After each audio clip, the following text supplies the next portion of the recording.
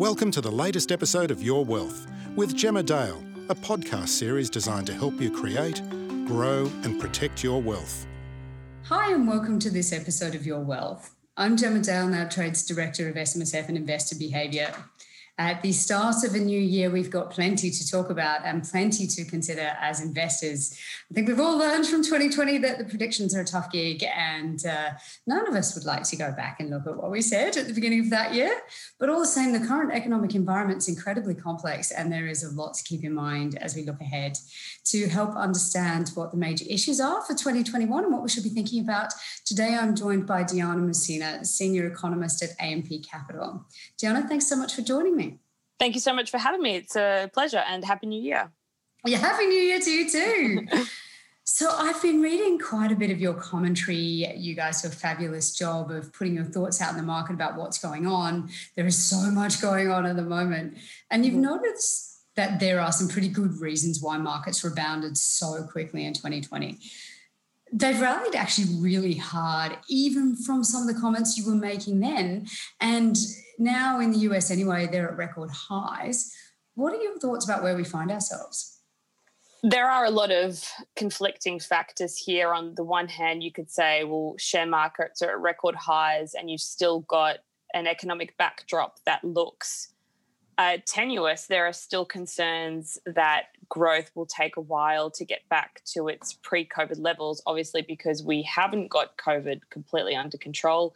COVID cases are still rising on a daily basis around the world. We're now seeing pockets of a mutant strain of the virus, which is harder to control.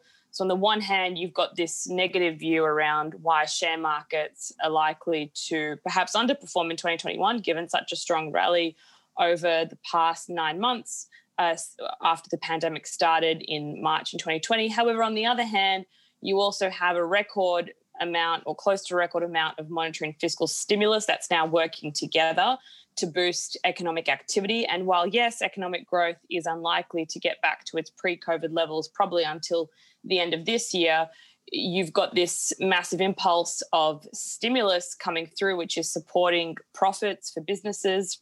And at the same time, interest rates have been cut again to further record lows. And for investors, it doesn't give you many options about where to invest. If you want to invest in safe haven government bond type of products, the return that you're going to get on those is quite low. So there is still this massive search for yield environment, and asset classes like share markets, which are more derived on a growth basis, are still likely to do quite well, I think, in 2021 because interest rates are going to remain at current levels. I don't see rate hikes coming through in the next few years at least. And you've still got support from massive fiscal and monetary stimulus around the world, especially in the US.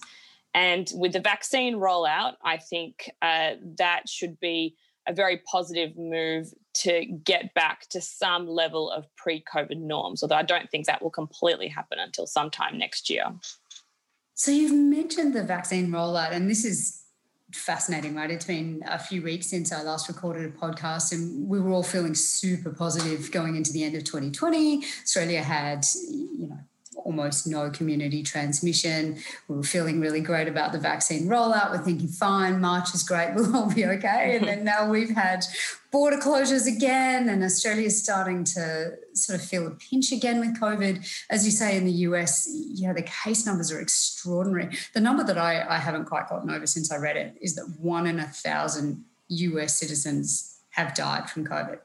So 300,000 deaths, 300 million people, 1 in 1,000, just eye-watering numbers, absolutely eye-watering. So with that as a backdrop, we're feeling so confident. Things are actually not quite as great as we might have imagined.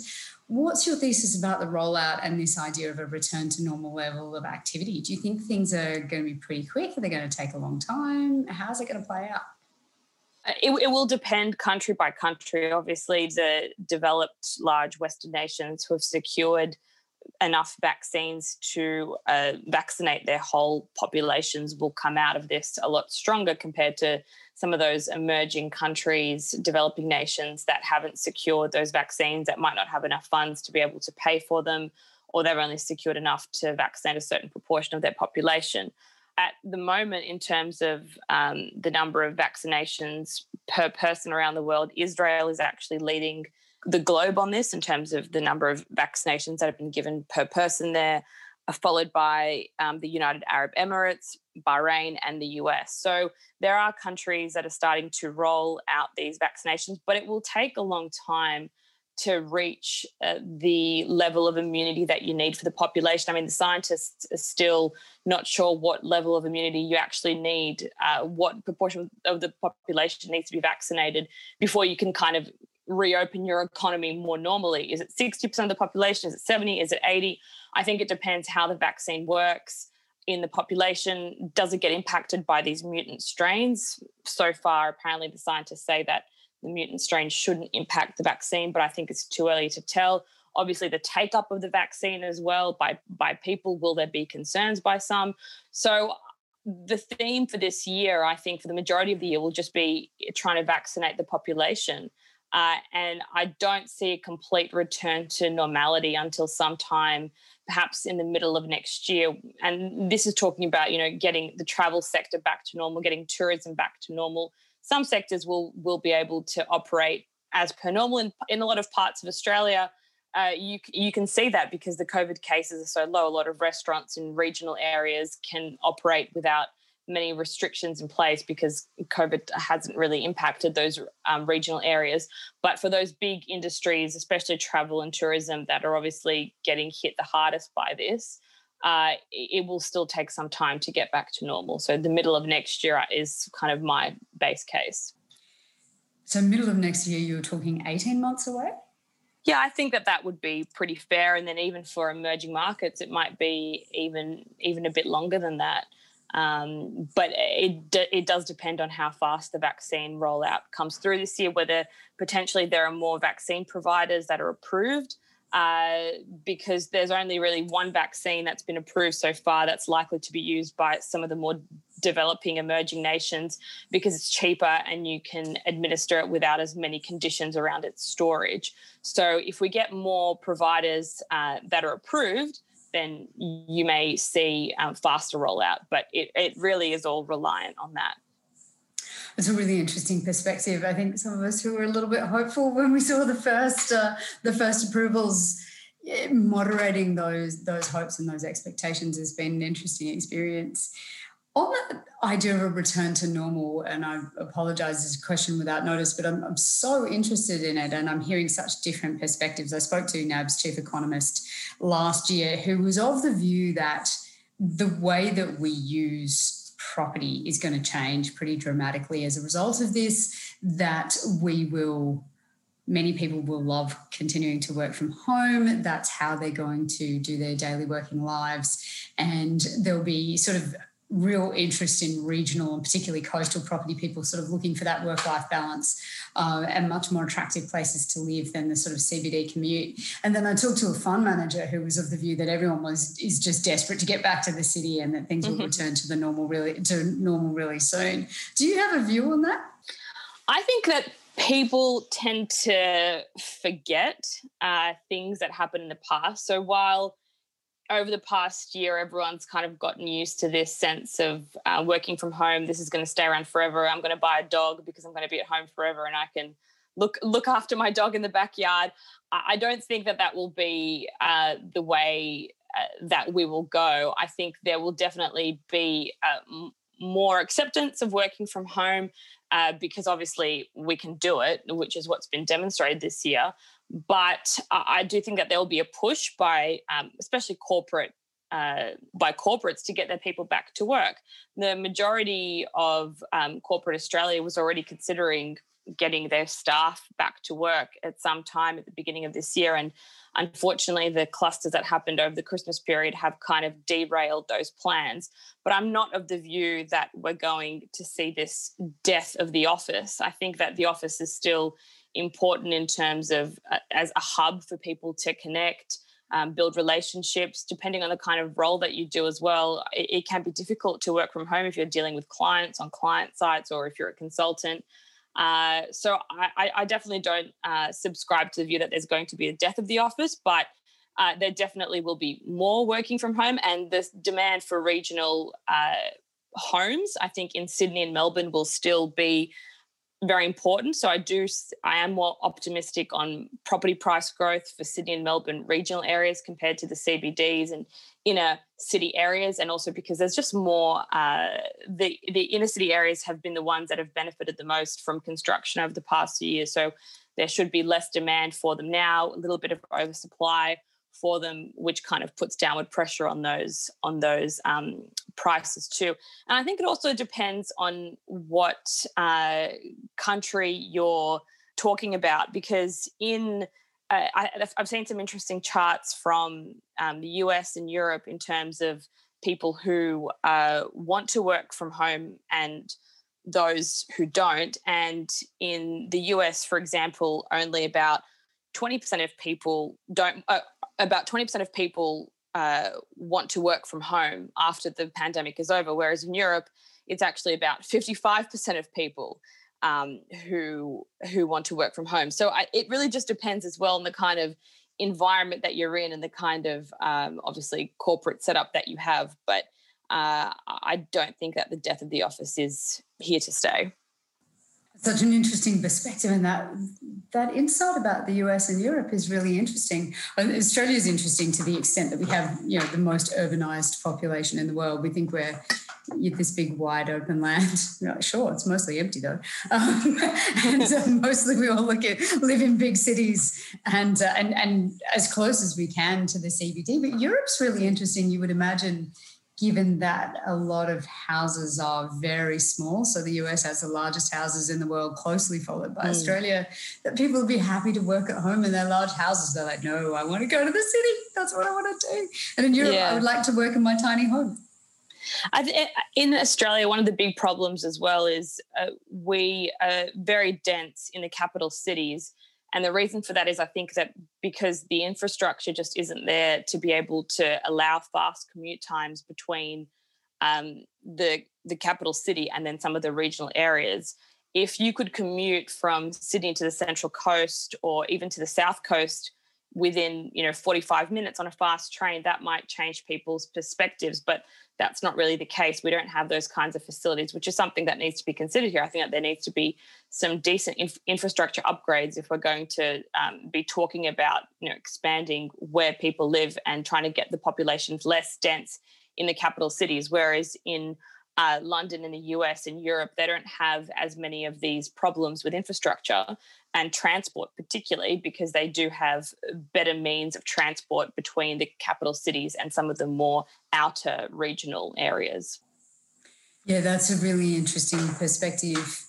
I'm changing tack a little bit here, but we would be so remiss not to talk about it. So since my last recording, Joe Biden's actually secured a majority in the Senate in the US. So the Democrat now has secured this blue wave. When I published a recording back prior to the US election about the potential outcomes, there were three possibilities. So one was that that Biden would win the presidency, which was sort of assumed to be the likely outcome. Trump would lose. That the Republicans, however, would hang on to the Senate.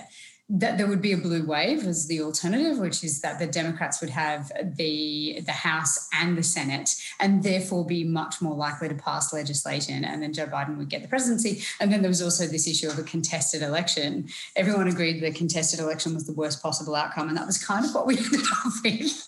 And yet everyone was fine. Markets rallied. Everyone was perfectly fine with it all. So it's been quite astonishing. And then in the runoff, we've got this blue wave now it's only by a couple of seats. It's pretty close, but we have the Democrats holding both houses and the presidency. Can you talk about what that means? Yeah, I think it's pretty hilarious that this idea of a contested election was initially seen as bad, and then it's kind of been seen as good, and it kind of ebbs and flows depending on how the market sees pricing of the fiscal stimulus package that's passed.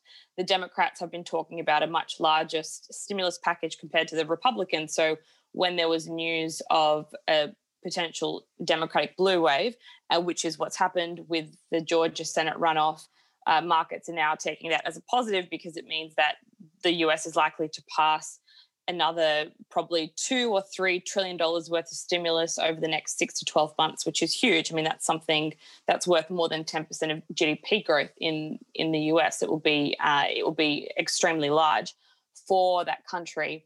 There are a few complicating factors here, as there kind of always are.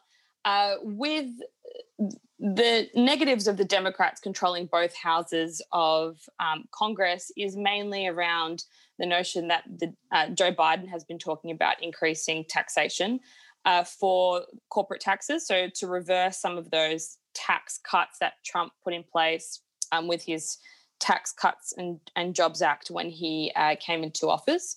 So the corporate tax rate could potentially rise from 21% to 28%, which is what Biden was talking about. It's more likely to go from about 21 to 24 or 25%. That's kind of seems to be more what the Democrats are talking about now. Also increasing the highest marginal rate of taxation for the highest income groups. So it's mainly around trying to increase tax rates, not for middle income consumers, but mainly for corporates and also for households. But nevertheless, higher taxes generally tend to be negative for business profits on an overall basis. So you may see some negative impacts to corporate earnings, which obviously impacts share markets because corporate earnings are what share market prices are partly based on. But then you will probably get some offsets from higher fiscal spending that's likely to occur because the Democrats are in power. And at the same time, the Democrat policies of higher taxes might be tempered by some more of the conservative or some of the more moderate Democrats that don't want to put in place higher taxes. We've already seen some of these ideas floating about. The Democrats still need a majority to pass any policies through the Senate. Currently, they obviously do have a majority because they won these 2 extra seats, but just because they have a simple majority doesn't mean that they can pass everything that they want to, because there are obviously some more moderate or conservative Democrats that also need to be taking the vote. In terms of some of the more longer-term prospects from a blue wave, I think that the biggest things are higher infrastructure spending, which Biden has been talking about, higher spending on climate-related issues, and generally speaking, a US Congress that's dominated by the Democrats tends to be more positive for non-US share markets than for US share markets. So our general view was that a Biden presidency would be positive for non-US shares, and with the confirmation that now the Democrats have complete control of Congress, I think that this cements our view even further that non-US share markets are likely to perform better this year. US dollar is likely to see some further weakness as well based on these issues. So these are the types of things that we would be considering in asset allocation processes and decisions. That's a really interesting point about the support for non-US share markets. Can you talk to me about what you see as the drivers are for that? I mean, a lot of this is domestic policy. The climate-related stuff's obviously not just domestic. It has a sort of global impact, whether it's domestic spending or not. But what are your thoughts on what is driving that? Is it just a reallocation issue? Well, generally, if you would have seen a Trump presidency, you probably would have seen more support for the US dollar because the types of policies that would have been put in place. So the types of things would have been more trade tensions with China, which tends to put increase pressure on the US dollar, higher tariffs, which again increases the US dollar. When you have a weaker US dollar, you generally tend to see more support for, or you tend to see better performance of non-US share markets. And again, this idea of US first, America first, which would have been a case under a Trump presidency, would have probably had more support for some of those US-based shares, maybe some more of those tech names that have a very large share in the US share market, in the S&P 500, which would have been further boosted by higher US dollars. So those are generally the thematics that we would see play out. And I guess it's just we're trying to think about it in a relative point of view. If you have a Trump versus a Biden outcome, what are the relative sectors that would perform better?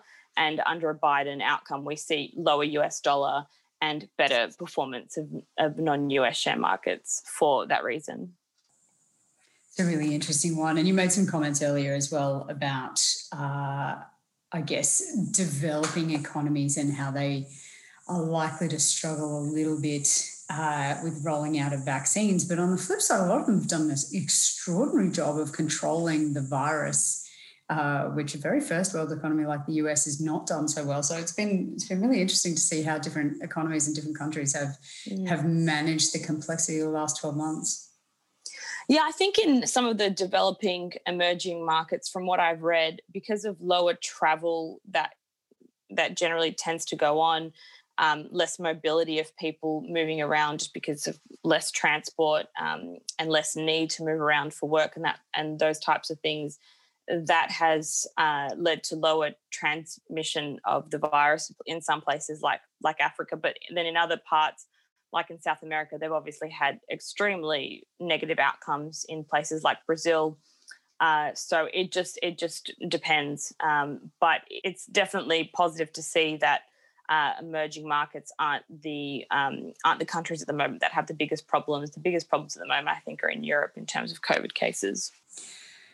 Yeah, it's still hanging over us, isn't it? So you made some comments earlier, well, right at the very beginning, actually, about monetary stimulus and how it's been just such an extraordinary driver of market optimism. Not just optimism, I mean, it's very much for many, and I see this with investors all the time, right? So there's moms and dads and retirees and everybody going, well, there's nothing to be gained by holding my money in cash. I really need to look elsewhere to get a return on my savings or investments. Can you talk to us about, first of all, where monetary stimulus is at, because it's incredible. I keep thinking about everything I learned at uni and how basically none of it's true anymore. But, where we find ourselves in terms of monetary stimulus around the world, and then where we possibly can go from here. Well, the only option really from here is for the central banks to do more asset purchases, because the major global central banks have exhausted interest rate cuts, pretty much except for China. They still have some room to move. Their interest rates are just over 3% or so, depending on which one you look at. So they still have room to cut interest rates if they need to. Whereas all the other major central banks, including Australia here, we've kind of exhausted all those options, because we've been cutting interest rates over the past decade. So the only options from here are to increase the value of government bonds and other types of assets that central banks hold on their balance sheet. The purpose of doing that is to inject money into the economy, to get banks to lend to corporates, to households, to small businesses, and that should generate more activity in the economy. Obviously, that transmission has been quite slow, which is why over the past few years before COVID happened, we were stuck in a situation globally where the majority of global economies still had some spare capacity. Unemployment rates were still higher than where they had been over the past few years. I guess the US was kind of the only exception to that. So talking about Europe and Australia.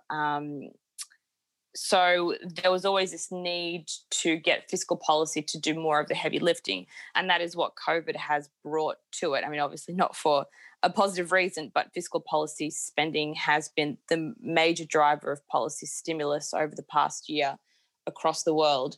In terms of what central banks can still do this year and how we see that playing through, I think that the majority of them will just keep their asset purchase programs as they are intact.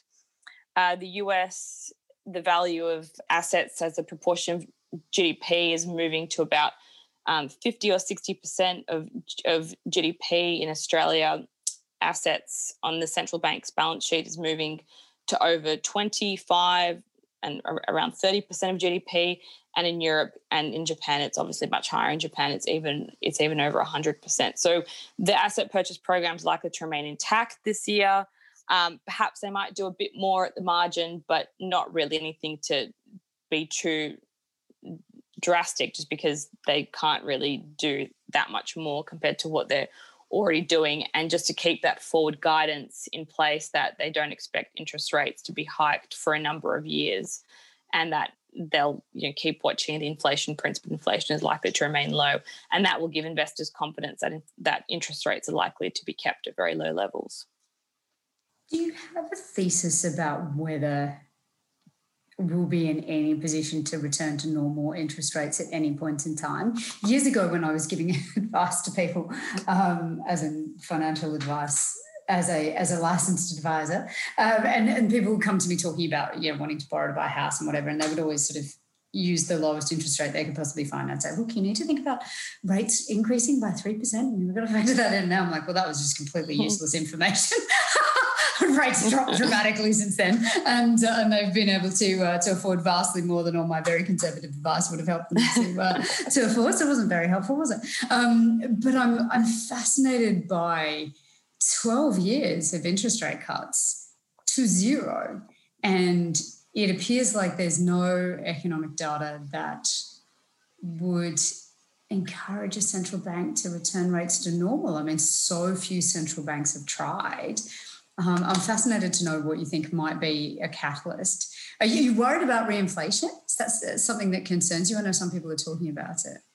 Yeah, I think that in the medium term, inflation might still be a problem. We have so much fiscal stimulus going on at the moment to obviously support the economy through COVID. But the economic rebound has actually been pretty good across the majority of the world, and stronger than what we were anticipating when we went into this. So if this level of fiscal support continues, coupled with monetary policy that's still extremely accommodative, I can see a situation where in 1 or 2 years' time, you do get some signs of inflation. Household incomes in developed countries have actually been boosted over the COVID pandemic, despite the fact that the labour market has weakened, because you've received all these offsets from the government.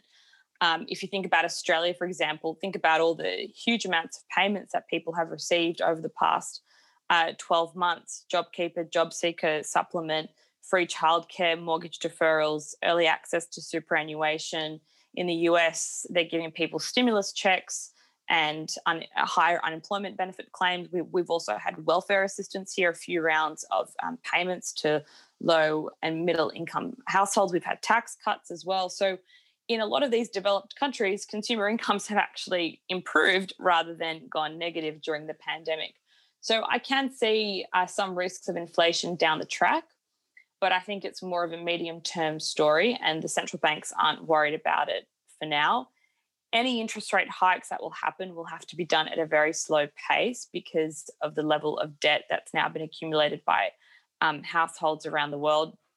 So interest rate hikes can happen. I just think that they will have to be done extremely slowly, and they won't be able to go very high. We're not talking about interest rates of over 5% around the world. Talking about interest rates of 2% maybe, and that's kind of reaching a situation where you have very good economic conditions. Yeah, even 2% is what, 6 or 7 increases, right? They're not going to increase rates by 1% in one go. So they'll be ever so slowly increasing them. And as you say, household debt, Australia's famous for having some of the highest household debt in the world. I can't imagine it's improved dramatically despite incomes improving. So extraordinary situation we find ourselves in. So you've been talking about fiscal stimulus, and I'd love to talk about this also, particularly because we are at something like a transition point in Australia. It feels to me, and you can correct me if I'm wrong about this, that fiscal stimulus to households will be withdrawn long before monetary stimulus will, because we have JobKeeper and JobSeeker, but JobKeeper will be finishing full stop and JobSeeker will be reduced. And its previous levels were very, very low, very difficult for people to live on, particularly in a capital city. What are your thoughts about the implications of that, whether they'll be extended, whether they'll be reduced and with a really hard lid on where they stay for the future, and what sort of impact that's likely to have on households? Well, so far, JobKeeper payments have been cut in early October. The new payment rate started. Didn't seem to impact the data at all, despite the fact that Victoria was still in towards the end of its lockdown, but was obviously still in those lockdown conditions.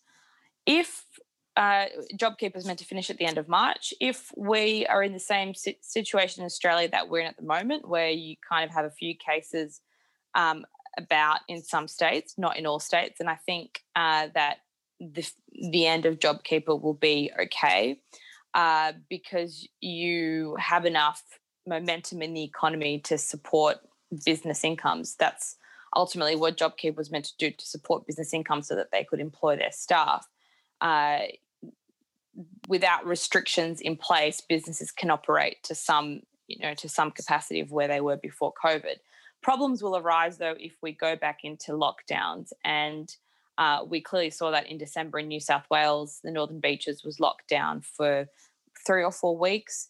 Obviously it wasn't as long as the initial period was in March when the nation went into a lockdown, but it would still obviously have impacted businesses in that region quite significantly. So there will be issues if we do go into lockdowns again, which is impossible to predict, right? No one predicted that you would get the Avalon outbreak that you had in December. If that were to happen, though, I think that the government might put in place some, short-term support for businesses that might help them.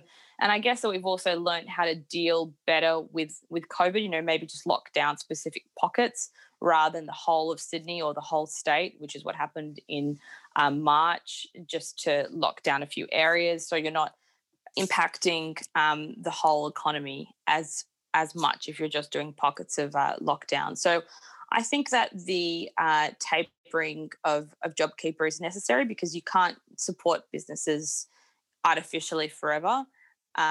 If we are getting back to some level of COVID normal, then it makes sense to slowly withdraw that support. And I think that the government support has been extremely generous in Australia. So I'm not of the view that we've got this fiscal cliff coming through. I think that there's enough support in the economy and enough momentum to sustain economic growth over 2021. Quite a few people will find that comforting, I think. It's been an interesting one. I was very much of the same view, and then lockdowns over Christmas were a bit of a shock. And I think your point about much more targeted support where it's necessary will be really interesting. You feel for the tourism sector really badly. It's been a hell of a year for them, and then we've got a new year and things haven't quite taken off the way they would hope. So targeted support might be attractive and necessary. We've covered an awful lot of ground, and investors need to keep a lot of different things in mind. What are, to your mind, the biggest things for people to keep an eye on this year?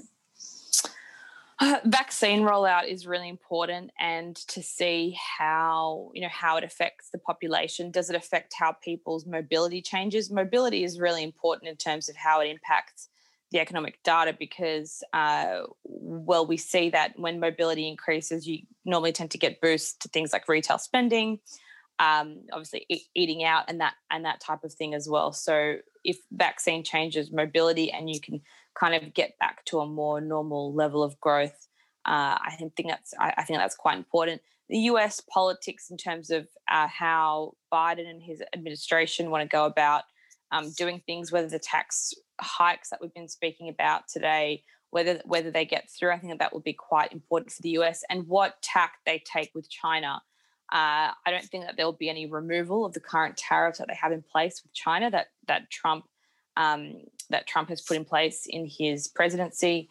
But will they take still a tough stance on China? I think that yes, they will, but they won't go down the path of doing tariff hikes. Maybe they'll go down the path of taking them to the World Trade Organization to talk about some of these issues that they have. Australia and China obviously have had a very strained relationship over the past few months as well, and how this plays out, whether more Australian exports get targeted in these trade tensions. That's a big X factor for Australia in terms of its growth profile this year as well. So much to keep an eye on, so much to think about. It's extraordinary, I guess, the various issues that investors need to keep aware of. Diana, AMP Capital produces a wealth of insights, including a lot of your insights on a number of different issues. You've got global reach. You produce a lot of fascinating thoughts and bring them to the attention of individual investors. How do people keep up to date with what you're working on? Yeah, we've got a lot of resources available on the AMP Capital website. If you go to the AMP Capital Insights Hub, you can see all the publications that I put in place. I have a publication called Econosites, and Shane Oliver, who's our chief economist, obviously has his Oliver's Insights there as well. So if you're interested in some of the more longer-term thematic pieces, you can find all of those things there, and then some of the more timely market indicators, weeklies, and that type of thing are there as well. Diana Messina from AMP Capital, thank you so much for joining us today. Thank you so much for having me on. It was a pleasure. Thank you so much for listening. Also, as always, we love hearing from you. We've received some fantastic feedback and we love to get your questions. So please just email us at yourwealth@nab.com.au, and I look forward to speaking to you again soon. I'm Gemma Dale. Thanks for listening. Thanks for listening to Your Wealth with Gemma Dale. To stay up to date, please subscribe to this podcast series or email us at yourwealth@nab.com.au. Please note that any advice provided in this podcast has been prepared without taking into account your objectives, financial circumstances, or needs. Before acting, you should consider the appropriateness of the information. To find out more, please visit nab.com.au.